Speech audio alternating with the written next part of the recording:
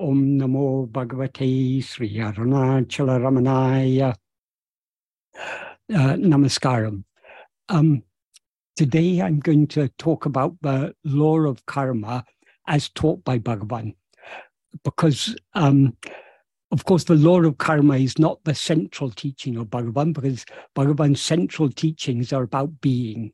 It's about what we actually are rather than what we do. But what Bhagavan has taught us about the law of karma is, firstly, it is very, very clear and unambiguous. And secondly, it is if we understand the law of karma as taught by Bhagavan, it is a very great aid to us in the practice of self-investigation and self-surrender. So that is why the law of karma is relevant to Bhagavan's teachings. Whereas Bhagavan's central teachings, we can we can understand the rationale behind the central teachings of Bhagavan, the teachings about what we actually are and how we must investigate ourselves. We can understand this, that is, by analyzing our own experience, we can understand why we are not this body, and what we actually are is just pure awareness. This we can understand rationally without, we don't have to have faith or trust in anything. If we understand what Bhagavan has taught us, it makes perfect sense according to our own experience. Whereas as far as the law of karma is concerned, obviously we cannot verify this law of karma from our present experience. This is something we have to accept on faith. But if we accept what Bhagavan has taught us about the law of karma, firstly, it makes perfect sense if we're willing to accept it. And secondly, it is a very great aid to us as I say, in the practice of putting Bhagavan's teachings into practice. If we understand and accept what he has taught us, it will be a very great aid to us, as I will go on to explain. Before explaining the law of karma as taught by Bhagavan, that is what Bhagavan's teachings on karma are Vedantic teachings. There are many different interpretations of the law of karma. It's understood differently by different schools by different darshanas, different philosophical perspectives. But according to Vedanta, there are three karmas. Those three karmas are agamya, sanchita, and prarabdha. Strictly speaking, only agamya is a karma. Karma means action. Sanchita and prarabdha are karma phala. They're the fruit of actions. So the actions that bear fruit are the agamya. Agamya means those actions we do according to our own will. Or in other words, as Bhagavan will put it, the actions we do under the sway of our vasanas, our Vishaya vasanas, those actions are agamya. And those actions, every action we do under the sway of our vasanas bears fruit. And those fruit get stored in sanchita. And for each lifetime, Bhagavan or God, for us it's Bhagavan, God, Guru, and Bhagavan all one and the same. God or Bhagavan selects which fruit will be most conducive to our spiritual development in this life. And these fruit he allots for us as our prarabdha, that's as our destiny. So the sanchita is an ever-growing, the word sanchita means a heap or pile.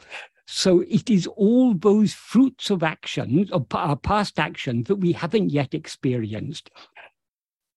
And that is an ever-growing pile, because we generally, we desire and make effort to achieve more in our life, in each lifetime, than we're able to achieve in that lifetime. So if we in one lifetime, we experience one lifetime's worth of the fruit of our past actions, but we may accumulate several lifetimes of fruit. So the sanchita is a vast pile, a vast heap. we are never going to experience all the fruits of our past karmas, and that's not necessary.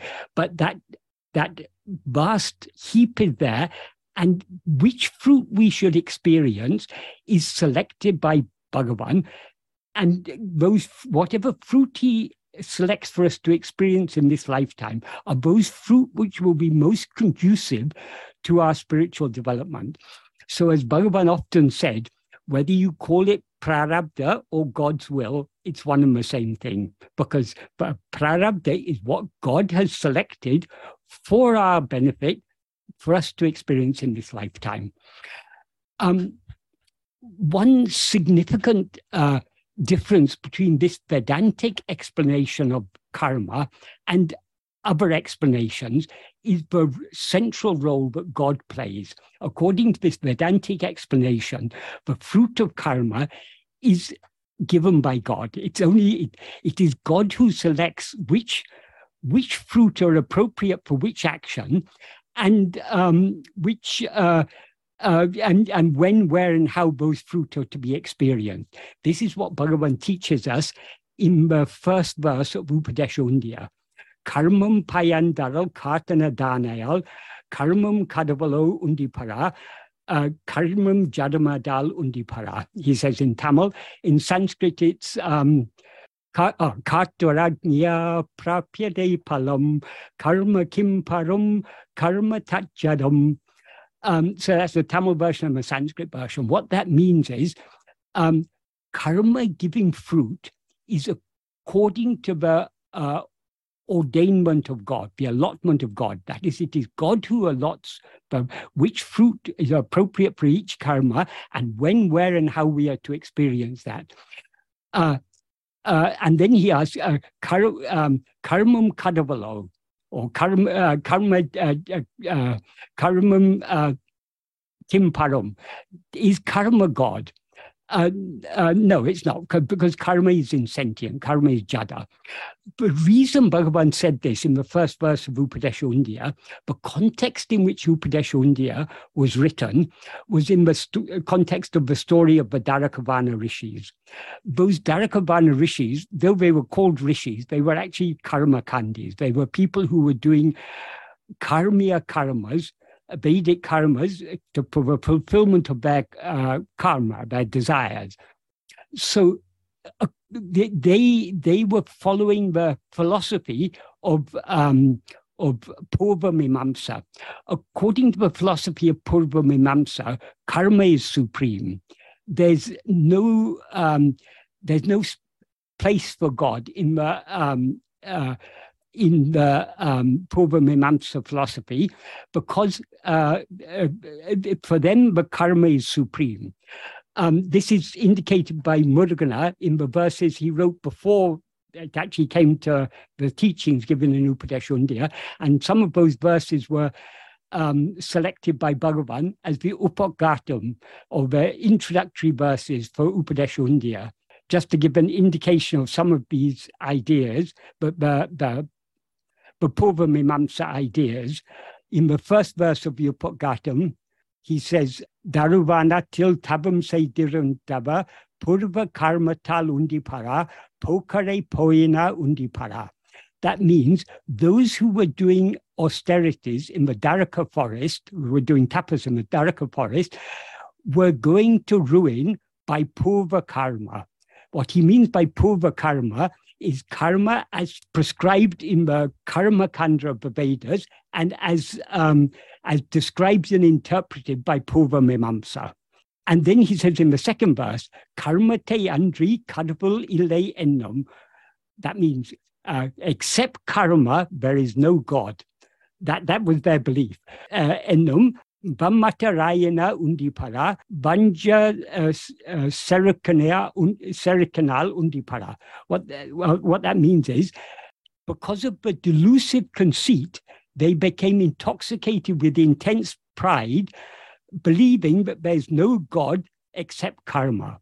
So this is the belief of Purva Mimamsa, and this was the attitude of these rishis.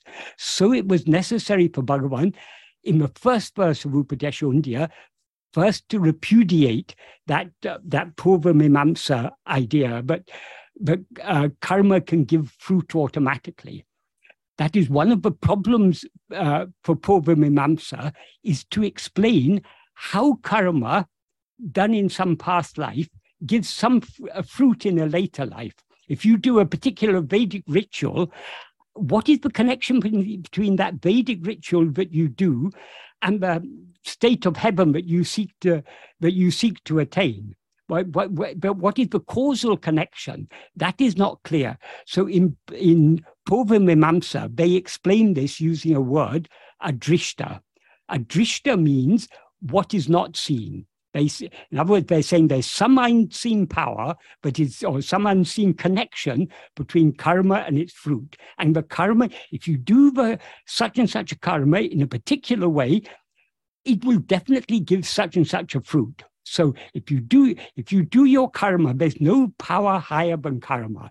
That is what Bhagavan was repudiating in this first verse of Upadesha Undya.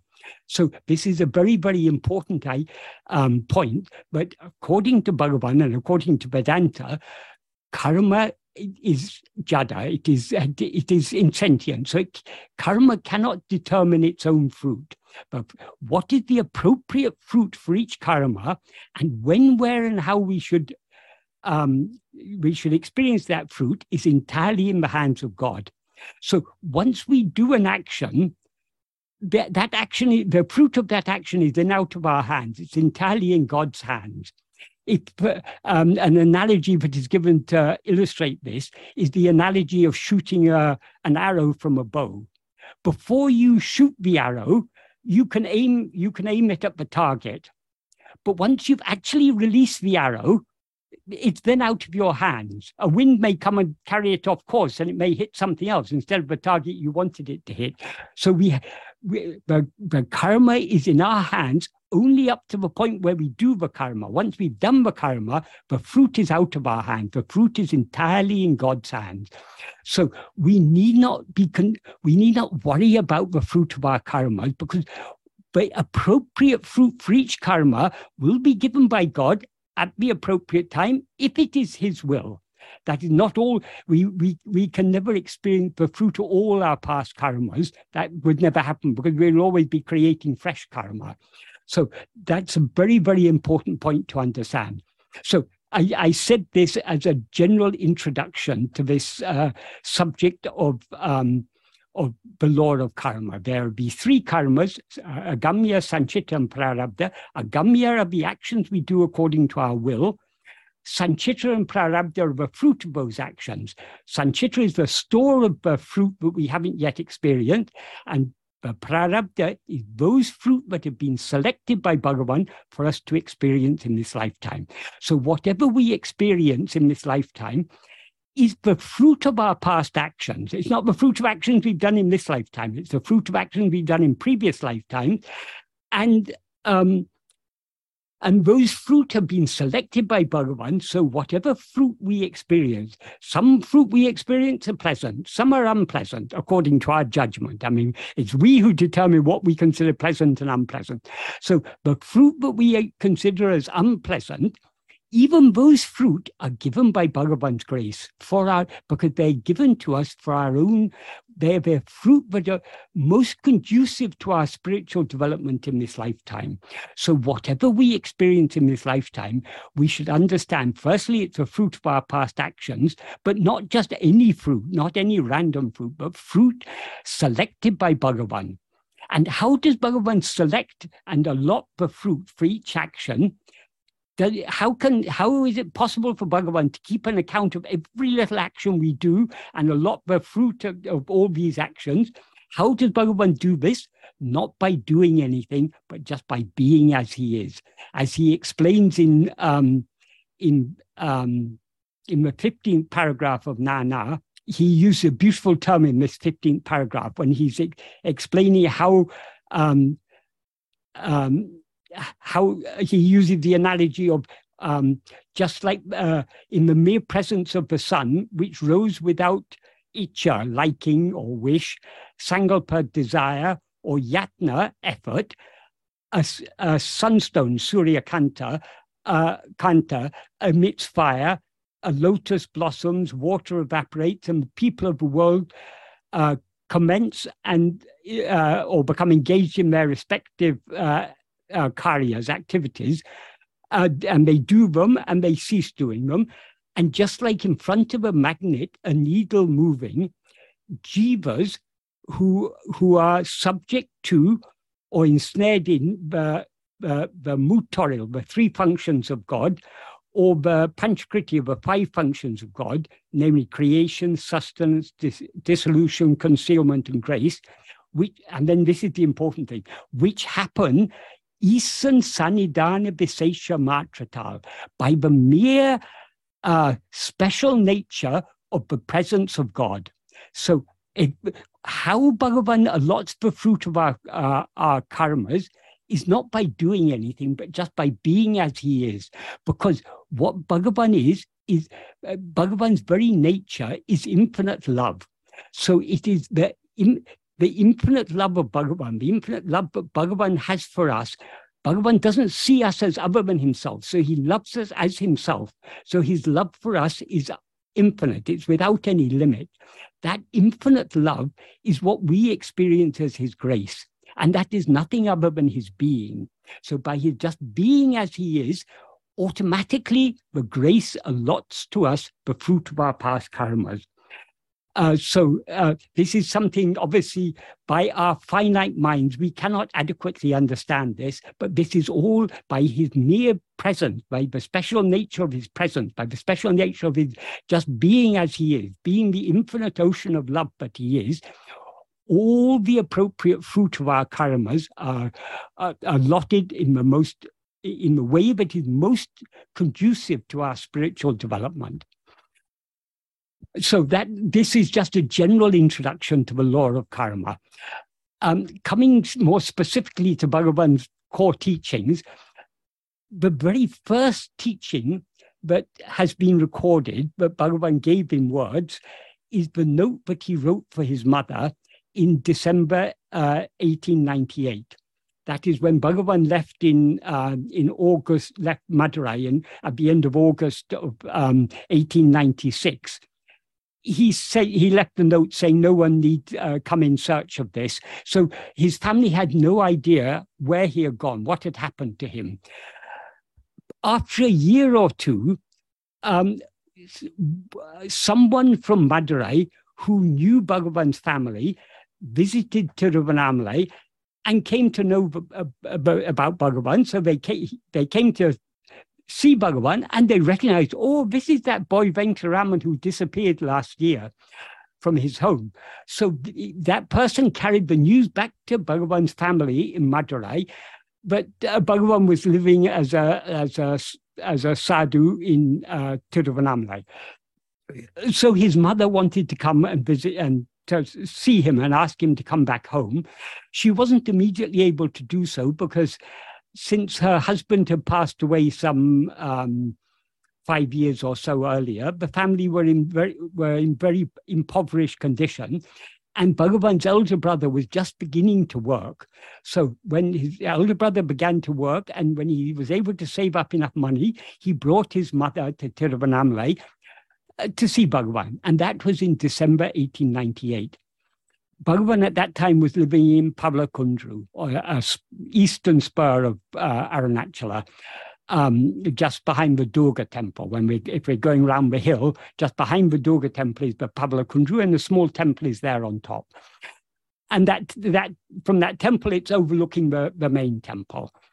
So Bhagavan was living there at that time. So his mother came there, and seeing how Bhagavan was living, as a mother, she naturally was feeling very, very sorry to see her son in what, to her eyes, looked a very pitiable condition, living as a beggar and wearing only a kopin. It looked very pitiable in her eyes. So she begged him to come back home with her. She said, you can continue your meditation or whatever it is you're doing. We won't disturb you. But at least if you come back home, I can feed you and I can take care of your bodily needs. Bhagavan was, in those days, he spoke very little. So he just kept quiet. And because his mother was pleading with him and weeping and everything, some of the people who were there, they felt very sorry to see this lady weeping and Bhagavan not responding. So one of them finally took a paper and pencil and gave to Bhagavan and said, Swami, if you don't want to reply orally, at least you can write a reply for your mother on this paper. Then Bhagavan wrote this note, and this is a very, very important teaching Bhagavan has given us. What he says but we need to understand this note fully, we need to understand the context. That is, Bhagavan's mother was asking him to come back home, and this was his reply to that. What he said in the first sentence is, Abarabha prarabdha prakaram, adakanavan angang girundu artavipan. What that means is, Abarabha prarabdha prakaram means in accordance with the prarabdha, the destiny of each one. Adakanavan is a very nice term. It means he who is for that. That is referring to God, who is the one who allots the fruit of karma. Adakanavan, he who is for that. Angang girundu literally means being there. In other words, being in each place. That implies being in the heart of each jiva. Artavipan literally means will cause to dance. That implies, but in accordance with our prarabdha, God, being in our heart, will make us act. So does that mean that all the actions we do are actions we're made to do by God? No, obviously not. Because if all the actions we do were actions we are made to do by God, we wouldn't be the doer of those actions. So we shouldn't experience the fruit. If God makes us do the action, he's the doer, and therefore he should experience the fruit, which is obviously absurd. So what Bhagavan means there, he doesn't mean that all the actions we do are actions that we are made to do by God. What he means is, in accordance with our prarabdha, that is, the prarabdha is the fruit of our past actions.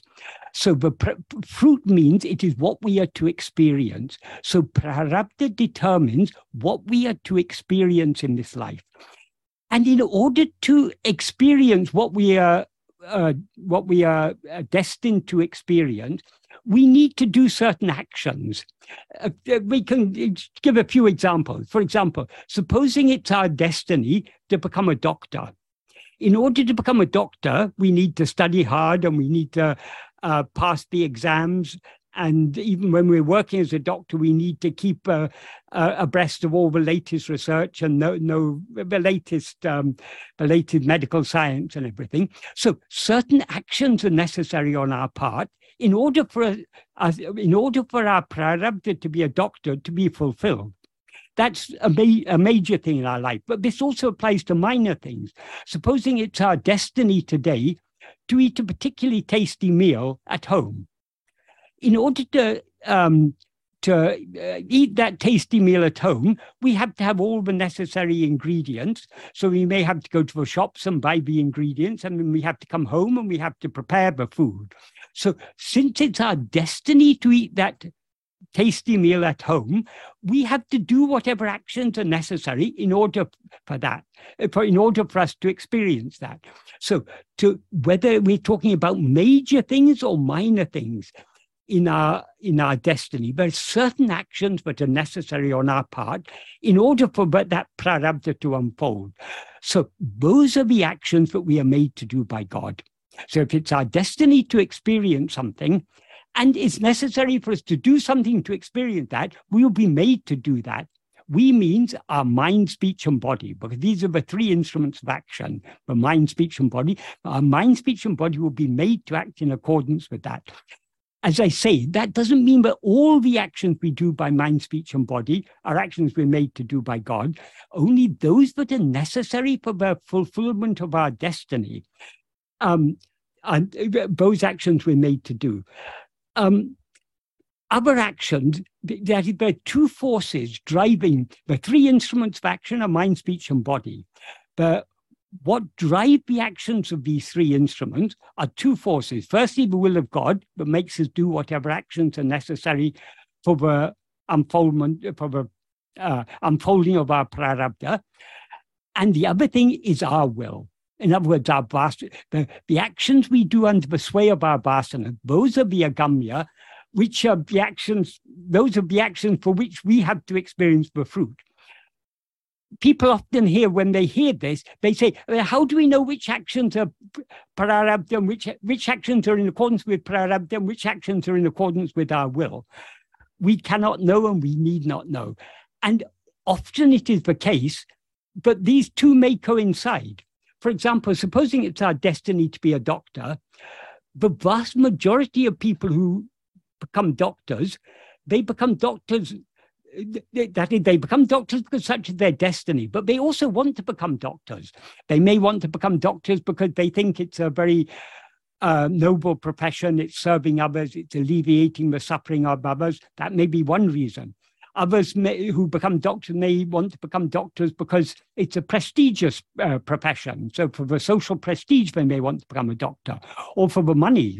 Some doctors earn a lot of money. So they may have various reasons, but the fact that though it is their destiny to become a doctor, the fact that they themselves want to become a doctor means those actions they do are driven not only by God's will, but also by their own will. So some of the actions we do, some of the things we want happen to coincide with God's will. That is why often we do actions, and the actions seem to bear fruit in this very lifetime. It bears fruit because it was already destined. We cannot experience anything in this lifetime that we are not destined to experience. So though it may seem to us, or because I made this effort, I am now experiencing this. Because I worked very hard, I've earned a lot of money, so now I'm very rich. So this is all my money. I earned this by my hard work. We may think, actually, that money came to us according to destiny, and the effort we made to earn that money just happened to coincide with our destiny. So we cannot and need not distinguish which actions, or to what extent any action is driven by God's will or by our will. It is for God, for Bhagavan to know these things. We need not know these things. Then people may ask, then how are we to surrender to God? If we don't know what his will is, how can we surrender to his will? There's a very simple answer to that. His will is that we shouldn't rise as ego. If we rise as ego to do anything, we are going against his will. Even if the actions we do happen to coincide with his will, we are still going against his will because we have risen as ego. So if we want to surrender to God's will, we need to cease rising as ego. And to cease rising as ego, we need to turn our attention within and subside back within. So as I say, in the first sentence of that note, Bhagavan says, according to the destiny of each one, he who is for that, being in each place, being in the heart of each of them, will make them act. Why that was an appropriate answer to Bhagavan's mother was she wanted him to come home. It wasn't his destiny to leave Tiruvannamalai, so he was indicating to her, even if he wanted to come home, he couldn't, because his destiny is to be there in Tiruvannamalai. That is the implication there. But he then goes on to say more. In the next sentence, he says, Endrum naduvadadu, enmuichikunum naduvadu. That means what is never to happen will not happen, however much effort is made. The very fact that he says, which implies however much effort one makes, implies that not all the actions we do are actions according to destiny. That is the effort we make. It may be my destiny to be very poor. So it's never going to happen that I'm going to be rich, because my destiny is to be poor all my life. But just because I'm destined to be poor doesn't stop me wanting to be poor. It doesn't stop me it doesn't stop me wanting to be rich. It doesn't stop me trying to be rich. So I'm free to want to be rich. I'm free to try to be rich. I'm not free to be rich because it's not in my destiny. So that's what Bhagavan means. However much effort you make, You may want to be rich, but if you're not destined to be rich, however much effort you make, it's not going to happen. And then in the next sentence, he says the opposite. Well, the other side of the same coin, not exactly the opposite, the complement of that. That is, nadapadu entade seinum niladu. What is to happen will not stop in spite of any amount of obstruction. So if it's my destiny to be poor, I can try as hard as I like to be rich. I can make all efforts to avoid being poor, but however much I try to avoid being poor, if I'm destined to be poor, it's going to happen anyway. And likewise, if I'm destined to be rich, I may give away, I may not want to be rich. So I give away all my money, but however much money I give away, money will come to me because it's what is destined to be. So what is for us will not go by us. So what is not going to happen will not happen, however much effort we make. What is to happen will not stop, however much obstacle we make. Iduve tinum, this is certain. And then he concludes by saying, Ahalin monamai irake nandru. Therefore, being silent is good. Monamai irake means being silent, nanme means good. What does he mean by being silent? Does it mean that we should sit doing nothing? No, obviously not, because whatever actions of mind, speech, and body we need to do for our prarabdha to unfold, we will be made to do. That is, our mind, speech, and body will be made to do. So what he means by being silent is not rising his ego in order to make effort to experience anything that we're not destined to experience or to avoid experiencing what we are destined to experience. So monamai irake, being silent is that state of not rising as ego. Because as soon as we rise as ego, we come under the sway of our Vishaya vasanas, and under the sway of our Vishaya vasanas, we inevitably do agamya to a greater or lesser extent. So what he means by monamai irake, this ego shouldn't even rise to do it, to come under the sway of its vasanas and thereby do anything. So that's a very, very important teaching. There, Bhagavan makes it very clear. That is, if we understand the basic principle of the law of karma, what he's saying there is very clear. He's not saying that all the actions we do are according to our actions we're made to do by God. Those actions that are necessary for our prarabdha. That's why he begins by saying, aparabha prarabdha prakaram.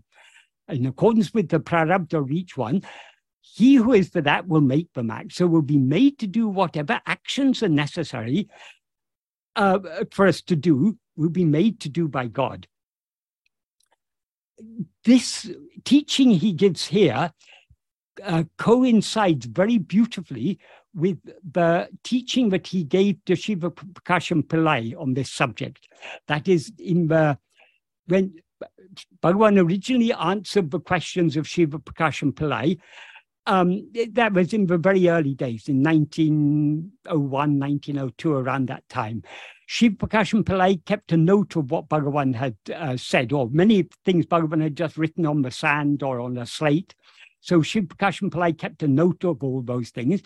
And many years later, in about 1922 or 23, these were first published as an appendix to a verse biography that Shiva Prakasham Pillai had written of Bhagavan, that is Ramana Charita Haval. As an appendix, these question and answers were included. And then only people came to know about this very valuable recording of Bhagavan's teachings.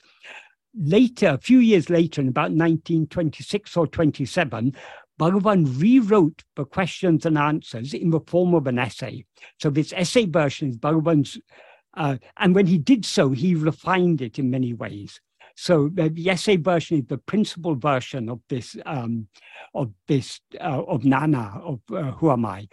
And in the 13th paragraph, what Bhagavan says is, this is the paragraph in which he, we can say this is the paragraph in which he's teaching the path of surrender. Firstly, in the first sentence, he defines what is surrender. Anma chintane tavira, vera chintane kalambavadaku, satram idum kodamal, apmanishta paranai iripade, tanne isanaku alipadam. What that means is being as Atmanishta Paran, not giving even the slightest room to the rising of any thought other than the thought of oneself, is giving oneself to God. What exactly that means is Atmanishta Paran means one who is firmly established as oneself. So being one who is firmly established as oneself, so that means being as we actually are. So how can we be as we actually are? The means is what he implies in the first clause. Anma chintane tavira vera chintane kalamku satramidum kodama. Not giving even the slightest room to the rising of any thought other than Atma Chintana. Atma Chintana literally means thought of oneself. But obviously it implies self-attentiveness. So what he implies here is that we should be so keenly self-attentive that we thereby give no room to the rising of any other thoughts. Because other thoughts can rise only if we attend to them. If we are attending to ourselves so keenly, there'll be no room for any other thoughts to arise. And by attending to ourselves so keenly and thereby giving no room to the rising of other thoughts, we thereby remain as Atmanishta Param. We remain as we actually are. And that is giving ourselves to God. In other words, by being keenly self-attentive, we thereby cease rising as ego and remain as we actually are. That's why he says that alone is giving ourselves to God. In other words, though Bhagavan often said there are two ways, either investigate yourself or surrender yourself, here he reveals that the means by which we can surrender ourselves is only by investigating ourselves. That is, surrender can begin. Surrender begins with trying to surrender our will to God. That we can do without investigating ourselves to a certain extent, but we cannot surrender our will to God completely without surrendering ourselves, because so long as we rise as ego, we will inevitably have a will of our own to a greater or lesser extent. We'll have our own likes, dislikes, and so on. We can't avoid that. So it's only by not rising as ego, but we can surrender our will completely to God. Not rising as ego is giving ourselves to God. And in order to avoid rising as ego, we need to cling to self-attentiveness, because as Bhagavan says in verse 25 of Uludunaptu, the nature of ego is such, we cannot rise, stand, or flourish as ego without clinging to form. That means clinging to things other than ourselves, clinging to phenomena. That is, he says there, Urupatri undam, grasping form, it comes into existence. Urupatri nikam, grasping form, it stands. Urupatri undu mika ongam, grasping and feeding on forms, it flourishes abundantly. So the very nature of ego is to grasp form. And since ego is a formless demon, as he says in the last line of that verse, Urupatra peya hande, it's a formless pisasa or demon, since it has no, it's formless because it has no form of its own. So whatever forms ego grasps are things other than itself. So by attending to anything other than ourselves, we rise, stand, and flourish as ego. So in order to cease rising as ego, we need to attend to ourself alone. That is the way to bring about the permanent dissolution of ego, as Bhagavan emphasizes in so many ways in Nana and in other texts.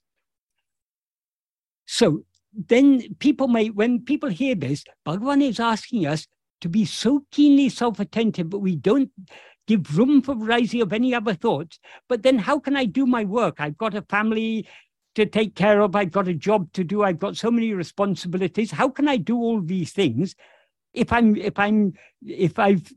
surrendered myself to God and thereby not giving room for any thought to rise? Bhagavan gives us an assurance in the next sentence. Isam peril evlo bharate potalum abbalavayum abbabahitu kolkira. However much burden we place on God, he will bear that entire amount. So that means what the implication here is, even the burden of thinking we can leave to him. Because anyway, everything is going to happen in accordance with prarabdha. So if any thinking is necessary, let him make us think it. Our only task is to cling to self-attentiveness. Thereby we surrender our mind, speech, and body to him. So it's for him to make these instruments do whatever they're meant to do. It's no concern of ours.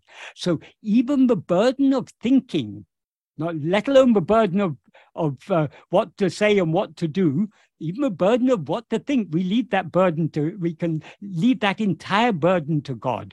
Our only task is to cling to self-attentiveness, because he is ever shining in our heart as our own being, as I am. So by that anmachintane, that implies by clinging to this fundamental awareness I am, which is Bhagavan shining in our heart, we are thereby giving ourselves to him, and then he will bear all our burdens. Then in the next sentence he says, Sakala Karangalayum oru Parameshwara Shakti Naditi Kolkira Padiyal Namum Adaku Adangi Ramal Ippadi Sayabendum Appadi Sayabendum Endru Sada Chintapatu Ain. What that means is when one Parameshwara Shakti is driving all karyas. Parameshwara Shakti means, it can be interpreted in two ways, but they amount to the same. That is, Ishwara means the ruler. So Ishwara Shakti is the ruling power. Parameshwara Shakti is the supreme ruling power.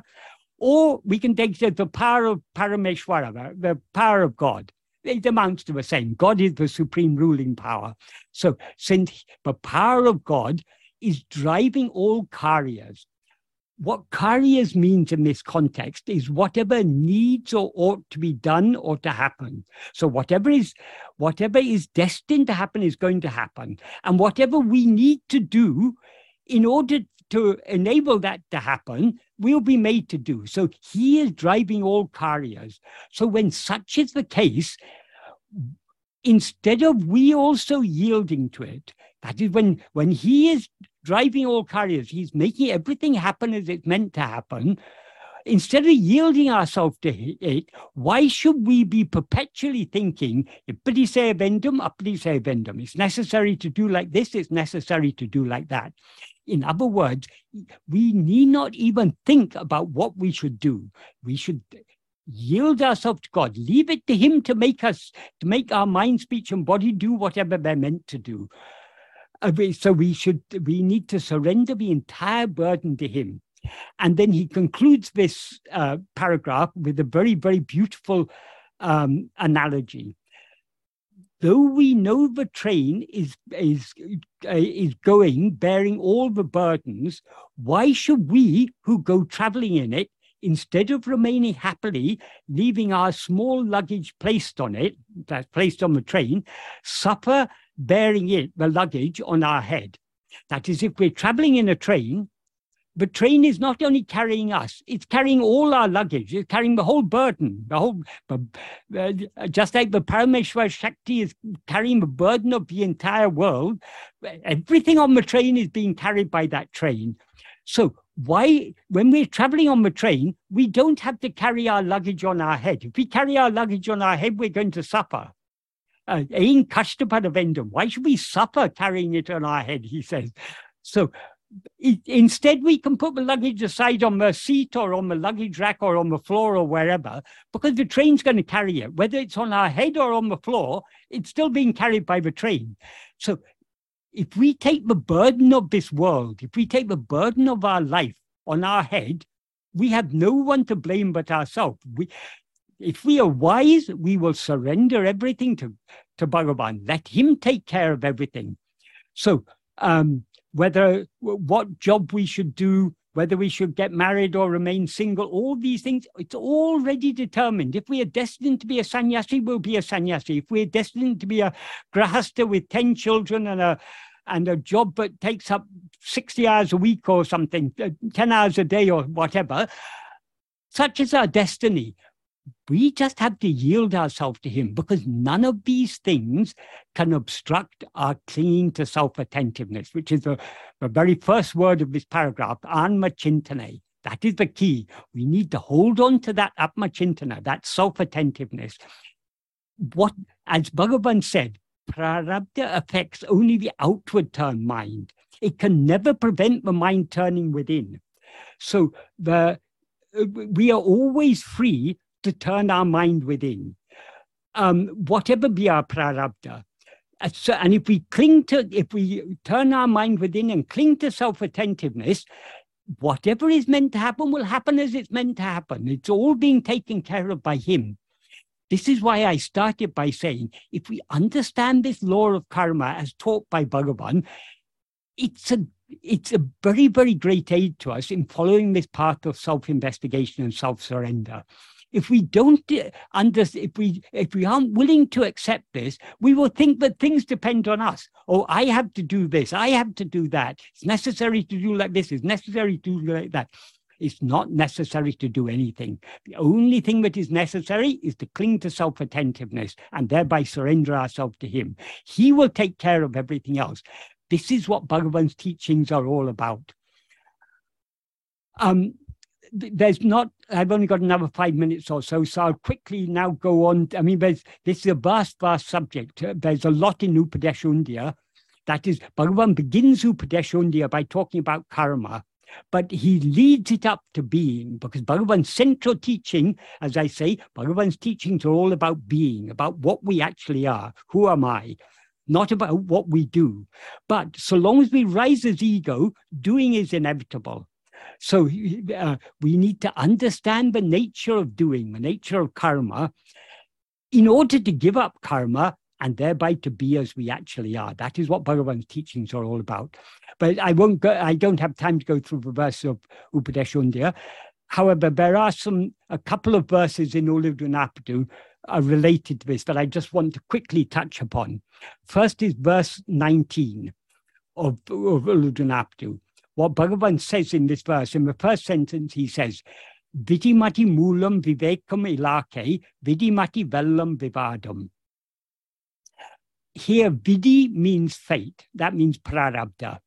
Mati, in this context, means the will. So he's talking about two things here, fate and will. So, vidimati vellam vivadam is vivadam means the dispute. Vellam means prevail or win. So the dispute as to which prevails, fate or will, that dispute is vidimati moolam vivekamilake, only for those who lack the viveka to recognize the root of fate and will. That is, whose will is it? It is ego's will. It is I like this, I dislike that, I want this, I want that. So it is this I that is the root of the will. And because when we are swayed by our will, by our vasanas, we do actions, and consequently we have to experience the fruit of those actions. That is the vidhi. So the ego, the root of fate and will is ego. It is ego who has will, and when ego acts according to its will, it does agamya, the fruit of which it experiences as prarabdha.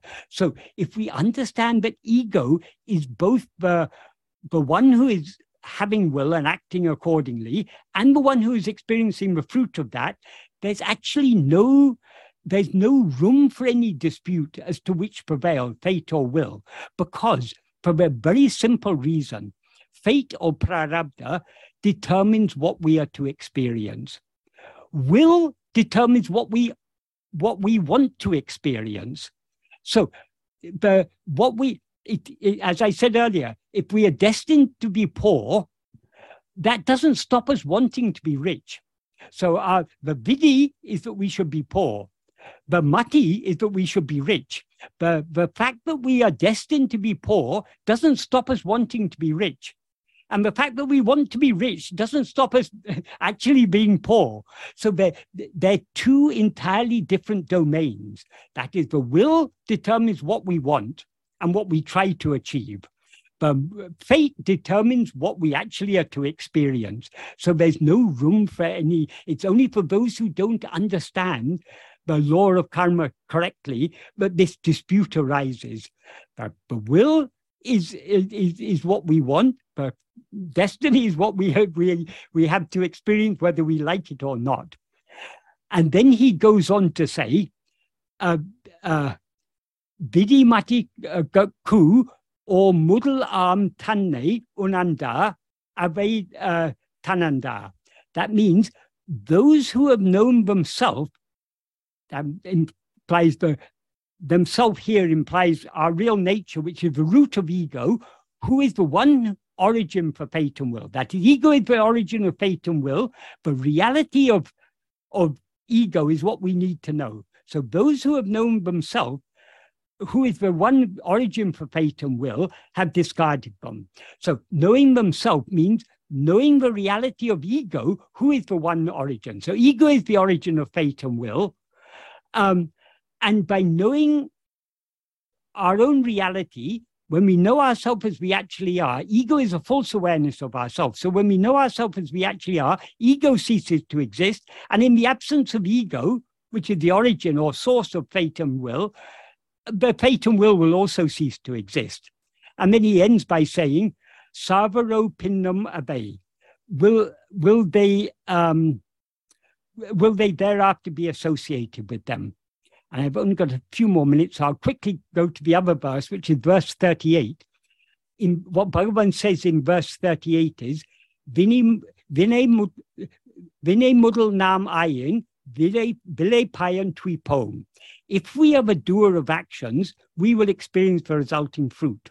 Who is the doer of action? It is ego, because when we rise as ego, we take ourselves to be this mind, speech, and body. So whatever actions are done by mind, speech, and body, we experience as I am doing this. So we are the doer of action, and consequently, we have to experience the resulting fruit.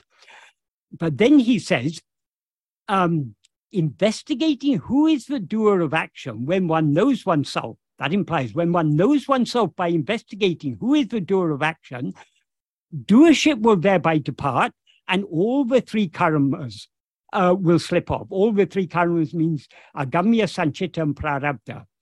Why will they slip off? Because when we know ourselves by investigating who is the doer of action, namely ego, will cease to exist. That's why he said doership will depart, because doership is nothing but ego, and all the three actions will thereby cease to exist, because along with doership is experiencership. So in the absence of the doer and the experiencer, there's no one to do any agamya or to experience any prarabdha. So there's no one to do the actions or to experience the fruit. So all three karmas will cease to exist. So all we need to do to free ourselves from karma is to investigate ourselves, the doer of action, the one who is risen as ego to do action. And if we investigate ourselves, this ego will cease to exist. And what remains is, he says, nittama mukti nilay, the state of liberation which is eternal. So our own real nature is eternal freedom. So in order to experience ourselves as we actually are, the eternally free spirit that we actually are, all we need to do is to investigate ourselves, who now seem to be the doer of action, and thereby know ourselves as we actually are. There was a lot more that I wanted to explain, but time is limited, so I have to bring it to an end now. Om Namo Bhagavate Sri Arunachala Ramanaya.